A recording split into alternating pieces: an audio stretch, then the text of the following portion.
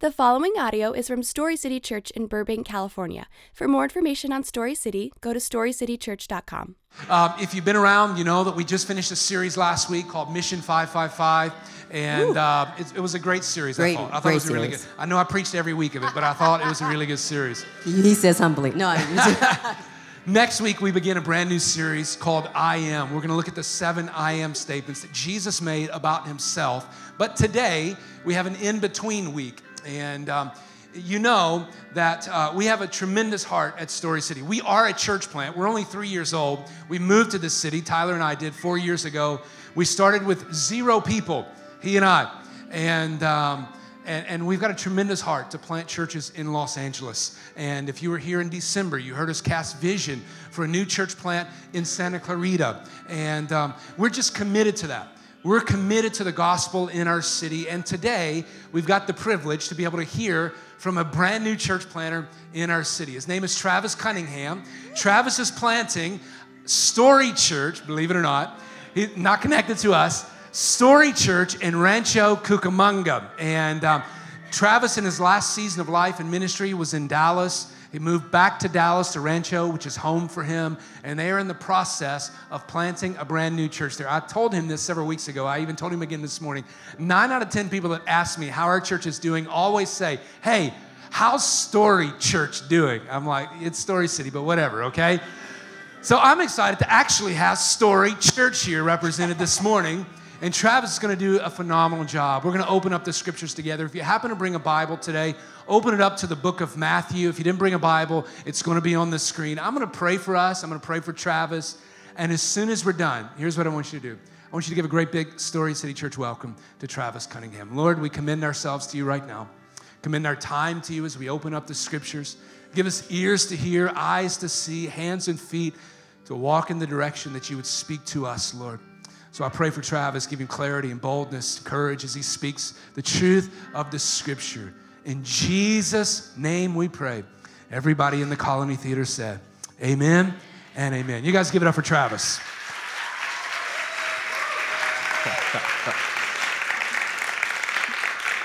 Well, hey, good morning. How are we? Man, oh man, I never preached from a table before. This is kind of cool. Matthew chapter 11. Matthew chapter 11. If this is your first or second time here, I just do want to say again a very special and warm welcome to you. This is our first time here, and I pray that the warmth and the kindness and the love that we've experienced here is what you have experienced as well. As Pastor Matt said, and Pastor Matt, just thank you for having me. So privileged that you guys would invest in me in this way and get behind us, and so excited to plant Story Church from the lineage of Story City Church, right? A lot of people say, where'd you steal your name from? And I'll just give credit to you guys, because it wasn't in me, so we'll say I stole it. I repented. The Lord forgave me. We're there. Hey, my name, as we already said, is Travis Cunningham. I wish my wife was here. The kiddos got sick this past week, and even if I'm up here clearing my throat at some point, just forgive me for that. My wife and I, Katie, have been married almost 6 years. We have a 3-year-old daughter, Peyton, and a 1-year-old son, Owen. And as Pastor Matt said, we're both originally from the Rancho area, and I got saved about 12 years ago, and in that moment, my best friend and I began hosting some kind of evangelistic thing in my parents' basement. We didn't even know what to call it. We didn't have language for it. We were just gathering our friends, telling them they're dummies and that they needed Jesus, and the Lord brought some fruit. But in that moment, in that season of my life, the Lord really gave us a vision to see a new church planted in my hometown amongst my family and friends and people that I just really dearly love and wanted to know, love, and follow Jesus. And the past 12 years, the Lord has kept telling me, no, not yet, no, not yet, no, not yet. Needed a season of training, of maturity, and those kind of things. And so we spent the past 5 years in the great nation of Texas. Yeah. Raise your hand if you're from Texas. Yes. Man, so I thought California had a lot of pride, and then I moved to Texas, and it's like they call themselves a nation.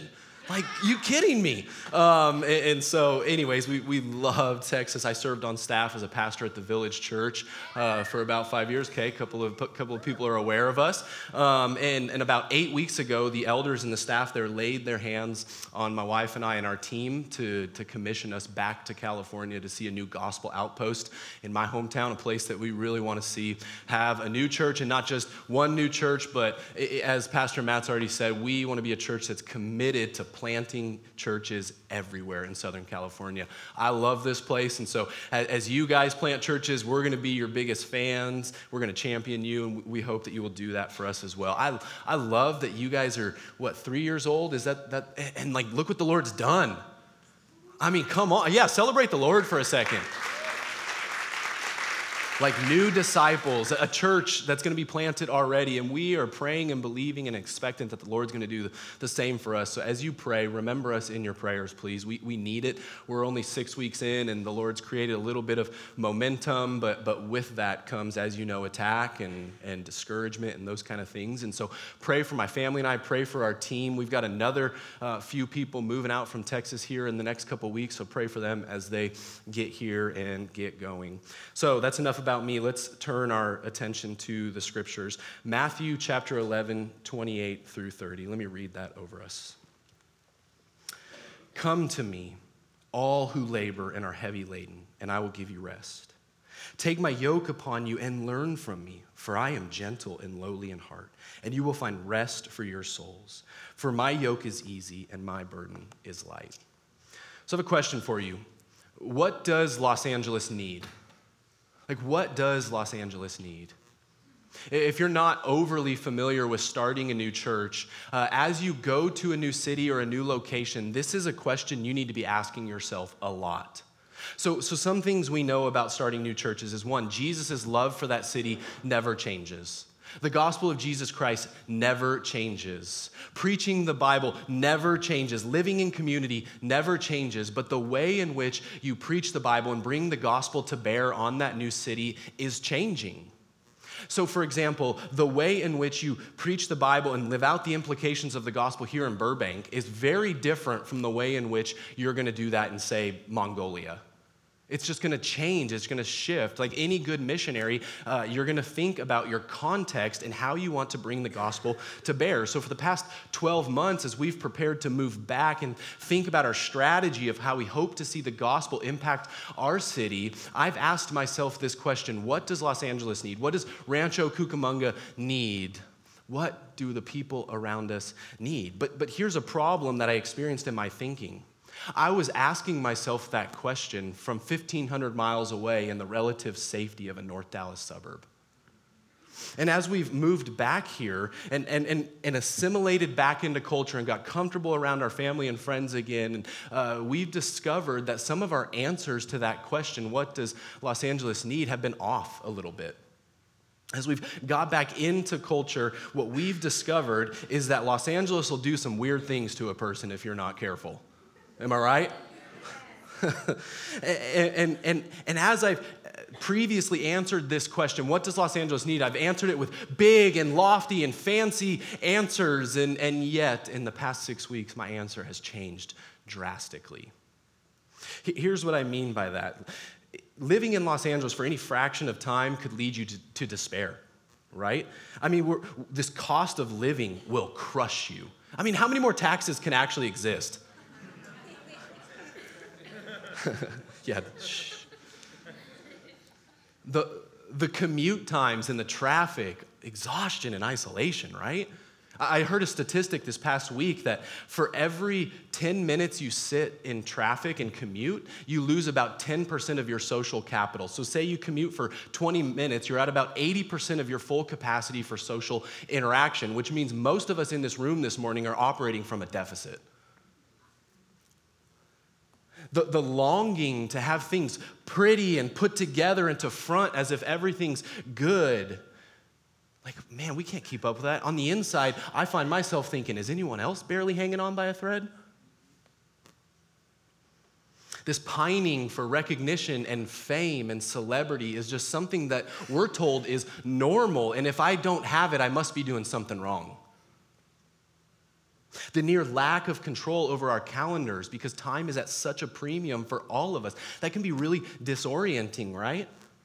And so if I'm careful, this city will do some really weird things to me. And it'll do really weird things to you as well. And I'm guessing if you're a sinner like me, which you are, you probably struggle in one or two of those areas that I listed above. But I'm here to say there is really, really good news for us this morning. There is great news for us this morning. So again, what does Los Angeles need? Previously, I would say, man, Los Angeles needs service to the poor and the oppressed and the marginalized. It needs mission to our neighbors and our coworkers and our children and our homes. And we need real biblical community where friendship can exist. And yes and amen, Los Angeles needs all of those things and more of those things. But what I've found is that Los Angeles will cause you to build up a wall of resistance to prevent those things from actually entering your life if you're not careful. And I think one of the primary ways that we can cause that wall to be torn down and we can actually bring those things to bear in our lives and in the lives of those around us is rest. That's not fancy. That's simple, right? Rest? That's all you got for us? That's all I got for you. So when I ask the question, what does Los Angeles need? I'm asking, what does Travis Cunningham need? What does the Cunningham family need? What do you need? And I really believe that one of the primary ways we can answer that question is with the word rest. So here's what we're going to do. Here's a phrase I want you to remember today. Again, it's not fancy, but I want you to remember this. Jesus is inviting you to true rest. Right now, here and now, Jesus is inviting you to true rest. So we're going to work our way back through the text, and I really believe these are some of the most magnificent words of Jesus in the New Testament. It's like these words are like a beautiful diamond. Like when you get a diamond, you must inspect it from different angles and under different lighting to truly capture the beauty of that diamond. And so what I'm going to do is I'm going to look at this text from 4 different angles. First, we're going to look at the invitation of Jesus. Then we're going to look at the promise of Jesus connected to that invitation. Then we're going to look at the qualifications Jesus gives. And then we're going to look at how we should respond to his invitation. So first, let's look at the invitation of Jesus. Look back to the text with me. Verse 28, the very beginning, come to me. This is Jesus speaking, come to me. And then halfway down in verse 29, he says, learn from me. So how many of us, when we picture Jesus speaking, we picture some kind of like commander sitting on top of a high tower, shouting orders down at his people? And how many of us picture a kind and gentle and loving Savior? Now, for sure, there are commands in the New Testament from Jesus that we must obey, that Jesus wants us to obey. But how many of us view him as some kind of tyrant that's speaking down upon us as if we're his minions? But how many of us see this text where Jesus says of himself, I am gentle, I am lowly in heart, just come to me. How many of us picture Jesus wooing us to himself, saying, come, be with me? I don't think many of us have much room to understand what that means. We paint some kind of caricature of who Jesus is in our minds. But I'm here to say he is a kind Savior. And he is wooing you to himself. Come to me, Jesus is saying. To make those words as stunning as they are, I got to tell you a little bit of the background of the text we find ourselves in. So if you're not familiar with the New Testament, there's 4 Gospels, Matthew, Mark, Luke, and John. And each of the Gospels serve a different purpose to show who Jesus is. And we're meant to bring those Gospels together to get a holistic picture of Jesus. Well, here in the Gospel of Matthew, we have a Gospel account that is deeply Jewish. So what you're going to see throughout Matthew is a couple of prominent themes. Most prominent among them is that Jesus is the Messiah that the Old Testament promised, and he came to be a king over God's people, over God's kingdom. And yet when Jesus comes on the scene and he begins preaching this, he does not preach this in the way that the Israelites expected him to.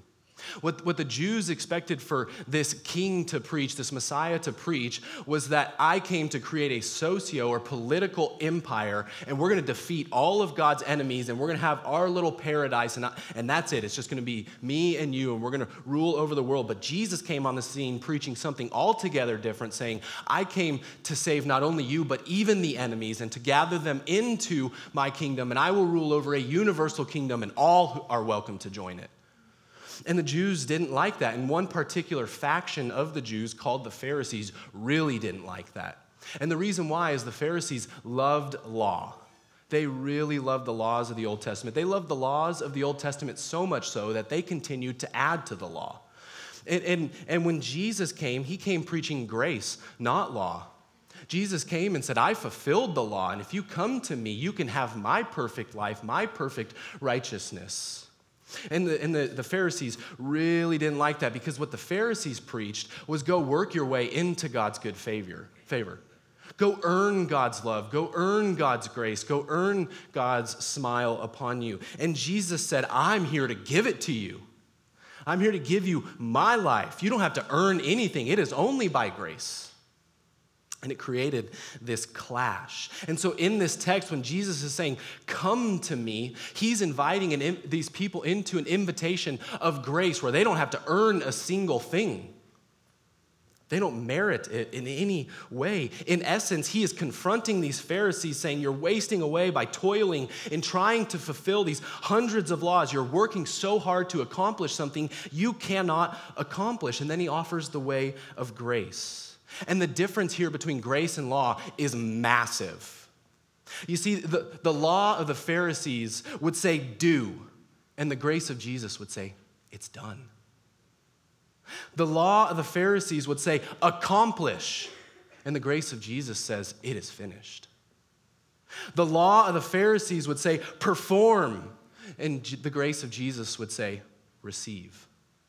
The law of the Pharisees would say, work, and the grace of Jesus would say, rest. But how many of us in our worldviews here in Los Angeles have room to receive this gracious invitation of Jesus? I'm willing to bet not many of us. Like, how many of us in our thinking are constantly thinking, accomplish, perform, earn, work, do? And how many of us are saying, it is done, it is finished, rest and receive? My thinking doesn't have a ton of room for that, if I'm being honest with you. And that's where the Lord just worked me over this past week as I prepped for this message. Like, I tried to force myself into a posture of resting in the grace of Jesus, and I found it incredibly hard. And then I began to capture the thoughts that were crossing my mind, and most of them were thoughts of condemnation. Like Travis, as a new church planter and pastor, I had thoughts of like, aren't you going to work harder? You haven't done enough. God might love you if you do just a little bit more. Aren't you going to say yes to that person? Wouldn't God like you a little bit more if you did that? Wouldn't God have more favor upon you if you just went and met that need? What about you? As I'm just sharing of the gracious invitation of Jesus, not to go and do, but to sit and rest, what kind of thoughts are you having? I mean, it's thoughts like this, like if I just white knuckle it enough, then maybe God will finally accept me. If I just show up and serve enough, won't God love me just a little bit more? If I just give enough to this cause or to this person, won't God finally be pleased with me? If I just blank, like fill in the blank for yourself. Like, what's your just? If I just, and then God will love me. And at the root of that, in my thinking, in any type of thinking like that, is a works-based righteousness that we can do something to earn from God. But there's no room for that kind of thinking in the gospel of Jesus Christ. Hear me, I'm not telling you to be lazy. I'm telling you, we are all to be zealous in our good works for the Lord, but what I am telling you to do is to rest in the finished work of Jesus Christ on your behalf.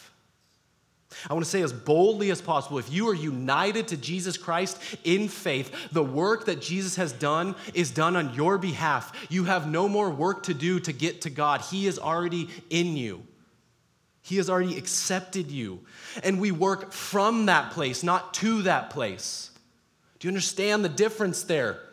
If we're working to the acceptance of God, we're never going to get there. But if we work from the acceptance of God, man, God will be mighty in us and through us. And so when God declares over his son Jesus, this is my son with whom I am well pleased, believer, he is saying the same to you.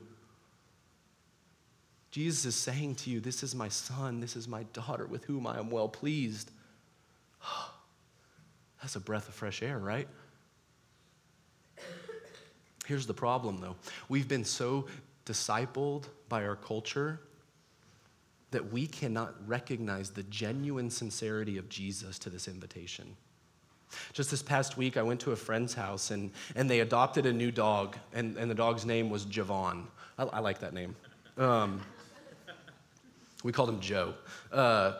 So Joe, when we arrived, there was about 4 or 5 of us adult men walking into the backyard. He sees us walk into the backyard, and he scampers off to a corner, and he begins hiding. And as we walk towards him, he begins to recoil. And as I walk up and I lower down and I reach my hand to his nose so he can smell me a little bit, I want to pet him, he begins growling. Why? Because Javon is from a shelter, and he probably, prior to that, his owner just beat him. And so he does not know how to recognize the genuine love and sincerity of a human that wants to come pet him and get to know him and hold him. And when Jesus speaks these words of grace to us, when he says, just come to me and learn from me, we are like Javon. We begin recoiling from Jesus. As he approaches us, we begin bracing for him to discipline us. But friends, that is not the gospel. Jesus, by grace, is saying, come to me. He is beckoning all of us this morning. My desire for you this morning is to hear this invitation drenched in the grace of God towards you. This invitation is open. So first, we have this invitation of Jesus. But next, we get this beautiful promise connected to this invitation. Look back to the text. Verse 28, come to me, all who labor and are heavy laden, and I will give you rest. Take my yoke upon you and learn from me, for I'm gentle and lowly in heart, and you will find rest for your souls. So I have a 3-year-old daughter, as I already said. Her name's Peyton. She's incredible. And I work pretty hard, and I work usually 5.5, 6 days a week, but I take 1 day off a week, and I try really hard to guard that day just for a family day, no technology, nothing to interrupt our time together. And Peyton, usually in the midweek, about Tuesday, Wednesday, as I get ready to go to work, she's like, Daddy, don't go to work. Stay with me. I'm like, baby, I gotta go. We gotta pay bills. Don't you want to eat? And so anyways, we started a phrase, my daughter and I, where I say, baby, Friday's coming. And what she understands that to mean is that Daddy's off on Friday, and that usually means that Peyton and Daddy are going to go do a donut date together. She loves donuts. But here's what happens sometimes. Thursday afternoon hits, and the emails start coming in, the phone calls, and people start saying, hey, can we get that breakfast tomorrow?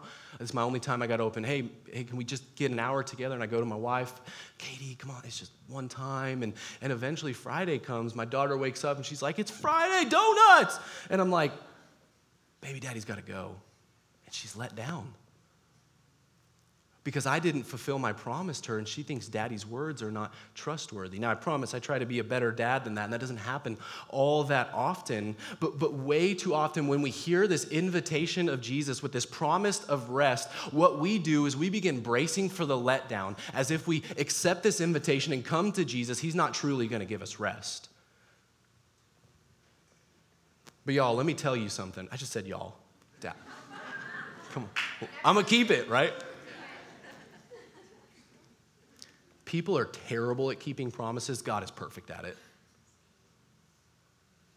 The promise of rest from the words of Jesus are true. And when I hear this word rest, that's enticing. Like, how many of us hear rest and we're like, sign me up for that? Like, think about this.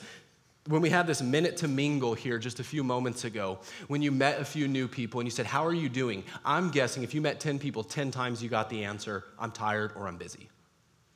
And you probably said that yourself too, because we're all tired and busy in here.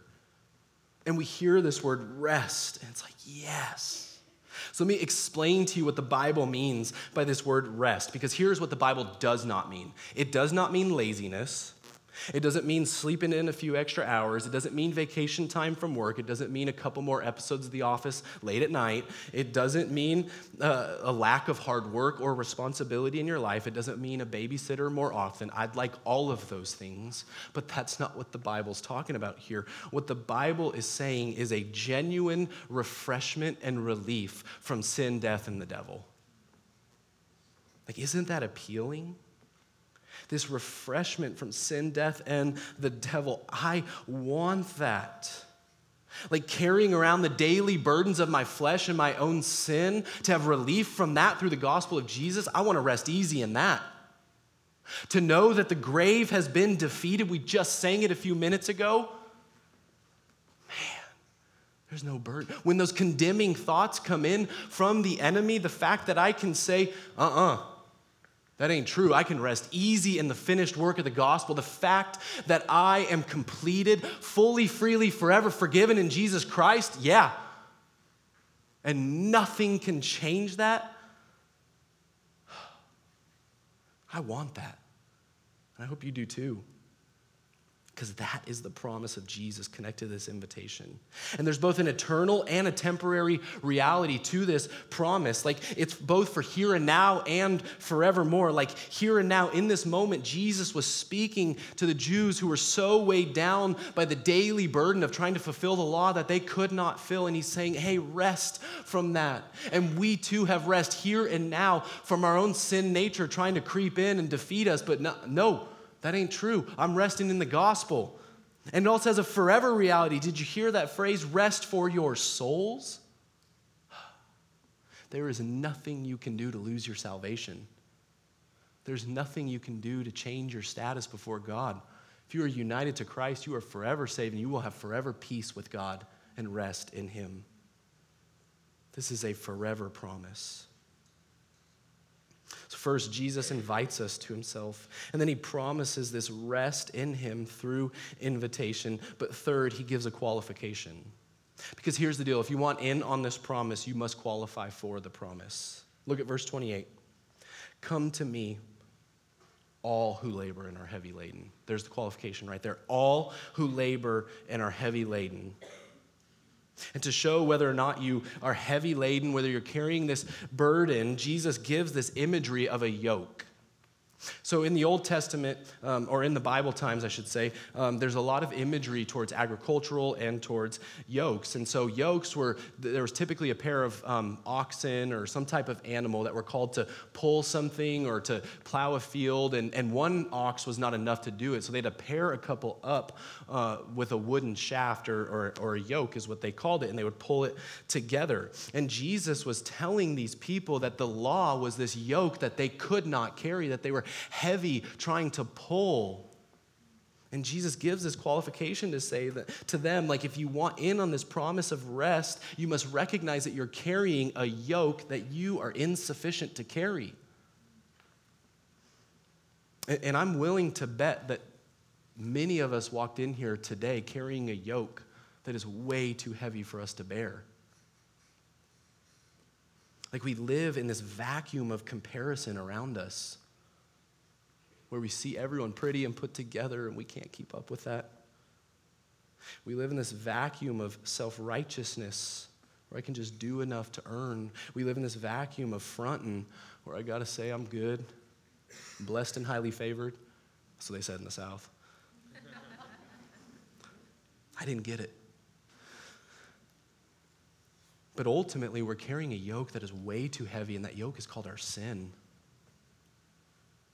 We are sinners who have condemned ourselves by rebelling against God, and we are the rightful subjects of his punishment because of our sin, and there's nothing we can do to remedy that situation. Sometimes the Bible will use kind of debt-to-debtor language to describe our sin, that we are in debt so steep to God, no matter how long we work and how hard we work. We could never even pay a fraction of that debt off. But Jesus in Colossians tells us that he paid our record of debt. He canceled it. And yet we still so often try to go back and carry that burden of trying to pay off our sin and earn God's favor. And we are weary, and we are worn out, and we are heavy laden because of it. And so we all in this room are qualified for this promise. We are qualified to receive this invitation and the promise that comes with it. So let's look at how we should respond. Jesus starts this sermon, or this text, with "Come to me." And after studying this passage a little bit this past week, I found myself wondering, how do I get this? I was even talking to someone before service, and he said a few years ago I viewed it as my sabbatical year, where I was going to take a year off and just kind of rest a little bit, and I went to go find some material, and I just couldn't find anything. Because in the Western mindset, especially in the church, we're told do, not be. So how do I get this rest? And that's where it clicked for me. This isn't something I go get. This is something I sit and receive. Like, we don't go get rest. Think about an invitation, the nature of an invitation. Like when you let's say you see someone get engaged on a sidewalk. You don't go walk up to them and be like, "Can I have my invitation?" No. You sit, and eventually it hits the mailbox, and you get an invitation. And all you must do is check yes or no. Am I going to respond to this wedding invitation? Am I going to go? Am I not going to go? Am I going to have steak, chicken, fish? None of it, because wedding food is usually terrible. I don't know why I went there. If you're having a wedding soon, have good food, please. But that's how the nature of invitations work. We don't go get them. We sit and wait for them to come to us. And Jesus is giving us the invitation here and now. Jesus is saying, sit and receive my righteousness. I'm ready to give it to you. Sit and receive the benefits that come with being united to me in faith. Sit and receive my kindness and the promises of the faith. Sit and receive my grace. Stop trying to earn. Stop trying to go grab. Stop posturing yourself as one who will labor and toil and strain for something you cannot earn. Instead, let's all posture ourselves as one who sit and receive in the grace of Jesus and the rest that comes with it. Receive the invitation. Respond to the invitation in faith and surrender, and then enter into the joy of the rest of Jesus. All too often, when Jesus gives us an invitation and we respond to it, we have some clause connected to it, right? Yeah, Jesus, but. I want to respond, yes, Jesus, but what about this thing over here? I got some sin that's hidden over here. I need to clean that up. Then I'll come to you. Yes, Jesus, and I want to maintain what I have going over here. I want to keep you separated from that. I'll take a little bit of you, but not all of you. Yes, just give me a few moments, Jesus, and then I'll come to you. But what if we all collectively laid down the clauses in our speaking and just said yes, full stop? No buts, no ands, no just faith and surrender. It's what you need and it's what I need. Like, think about how the gospel can penetrate our hearts and our minds and our lives if we lay down the walls that we're building up to separate us from Jesus. We just rest in it. We just sit and breathe. How many of us have room to breathe and rest and sit in peace in our day-to-day? Not many of us. And then you can work from that place of rest to go display and declare a gospel so beautiful to a lost and dying world. Like, Los Angeles needs rest. You need rest. I need rest. Let's go and get it. The opposite response to this invitation would just to be to hide it, to cheer up, to pull ourselves up by our bootstraps, to trek on even harder, to work even more, to do just a little bit. That's not the reaction Jesus wants from us. The response Jesus wants from us is rest. Respond to the invitation. So here's what I want to do. I want to invite the band to come back up. And I just want you all to bow your heads and close your eyes. I just want to do a little bit of ministry for a second. Like we actually have a few moments where we can just sit and be before we step back out into this world. So bow your heads and close your eyes and spend a few minutes praying. And I'm going to prompt you as you pray. And this is just how I prayed this week, if I'm being honest.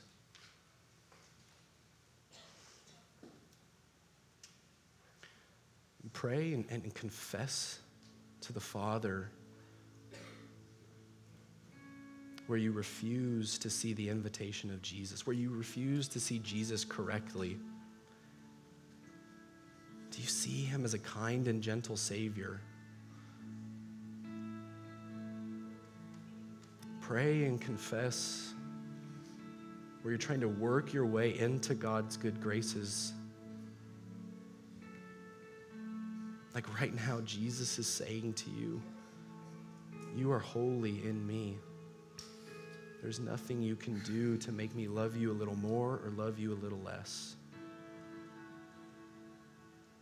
Pray and ask the Spirit to help you surrender the buts, the ands, the justs, the clauses of our speaking.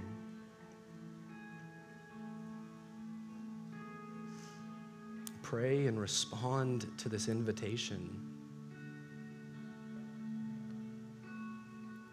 Ask Jesus for the rest that only he can give, not some kind of phony rest, but a real, abiding, eternal rest in the finished work of Jesus Christ on the cross in your place. Pray and ask God to reveal to you, where are you works-based in your mind, and how can the grace of God cover that?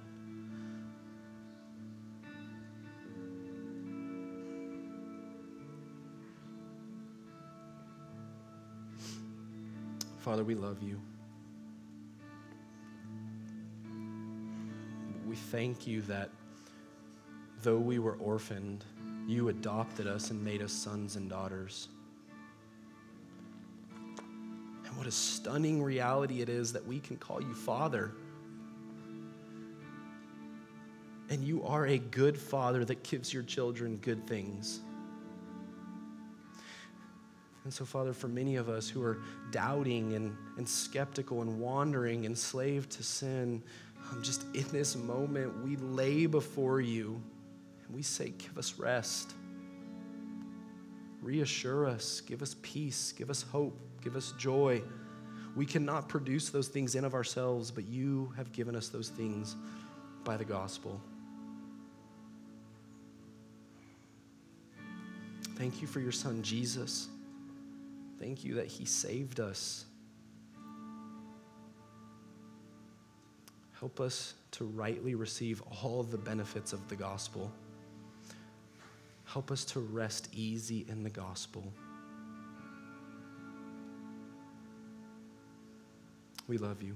In Christ's name, amen.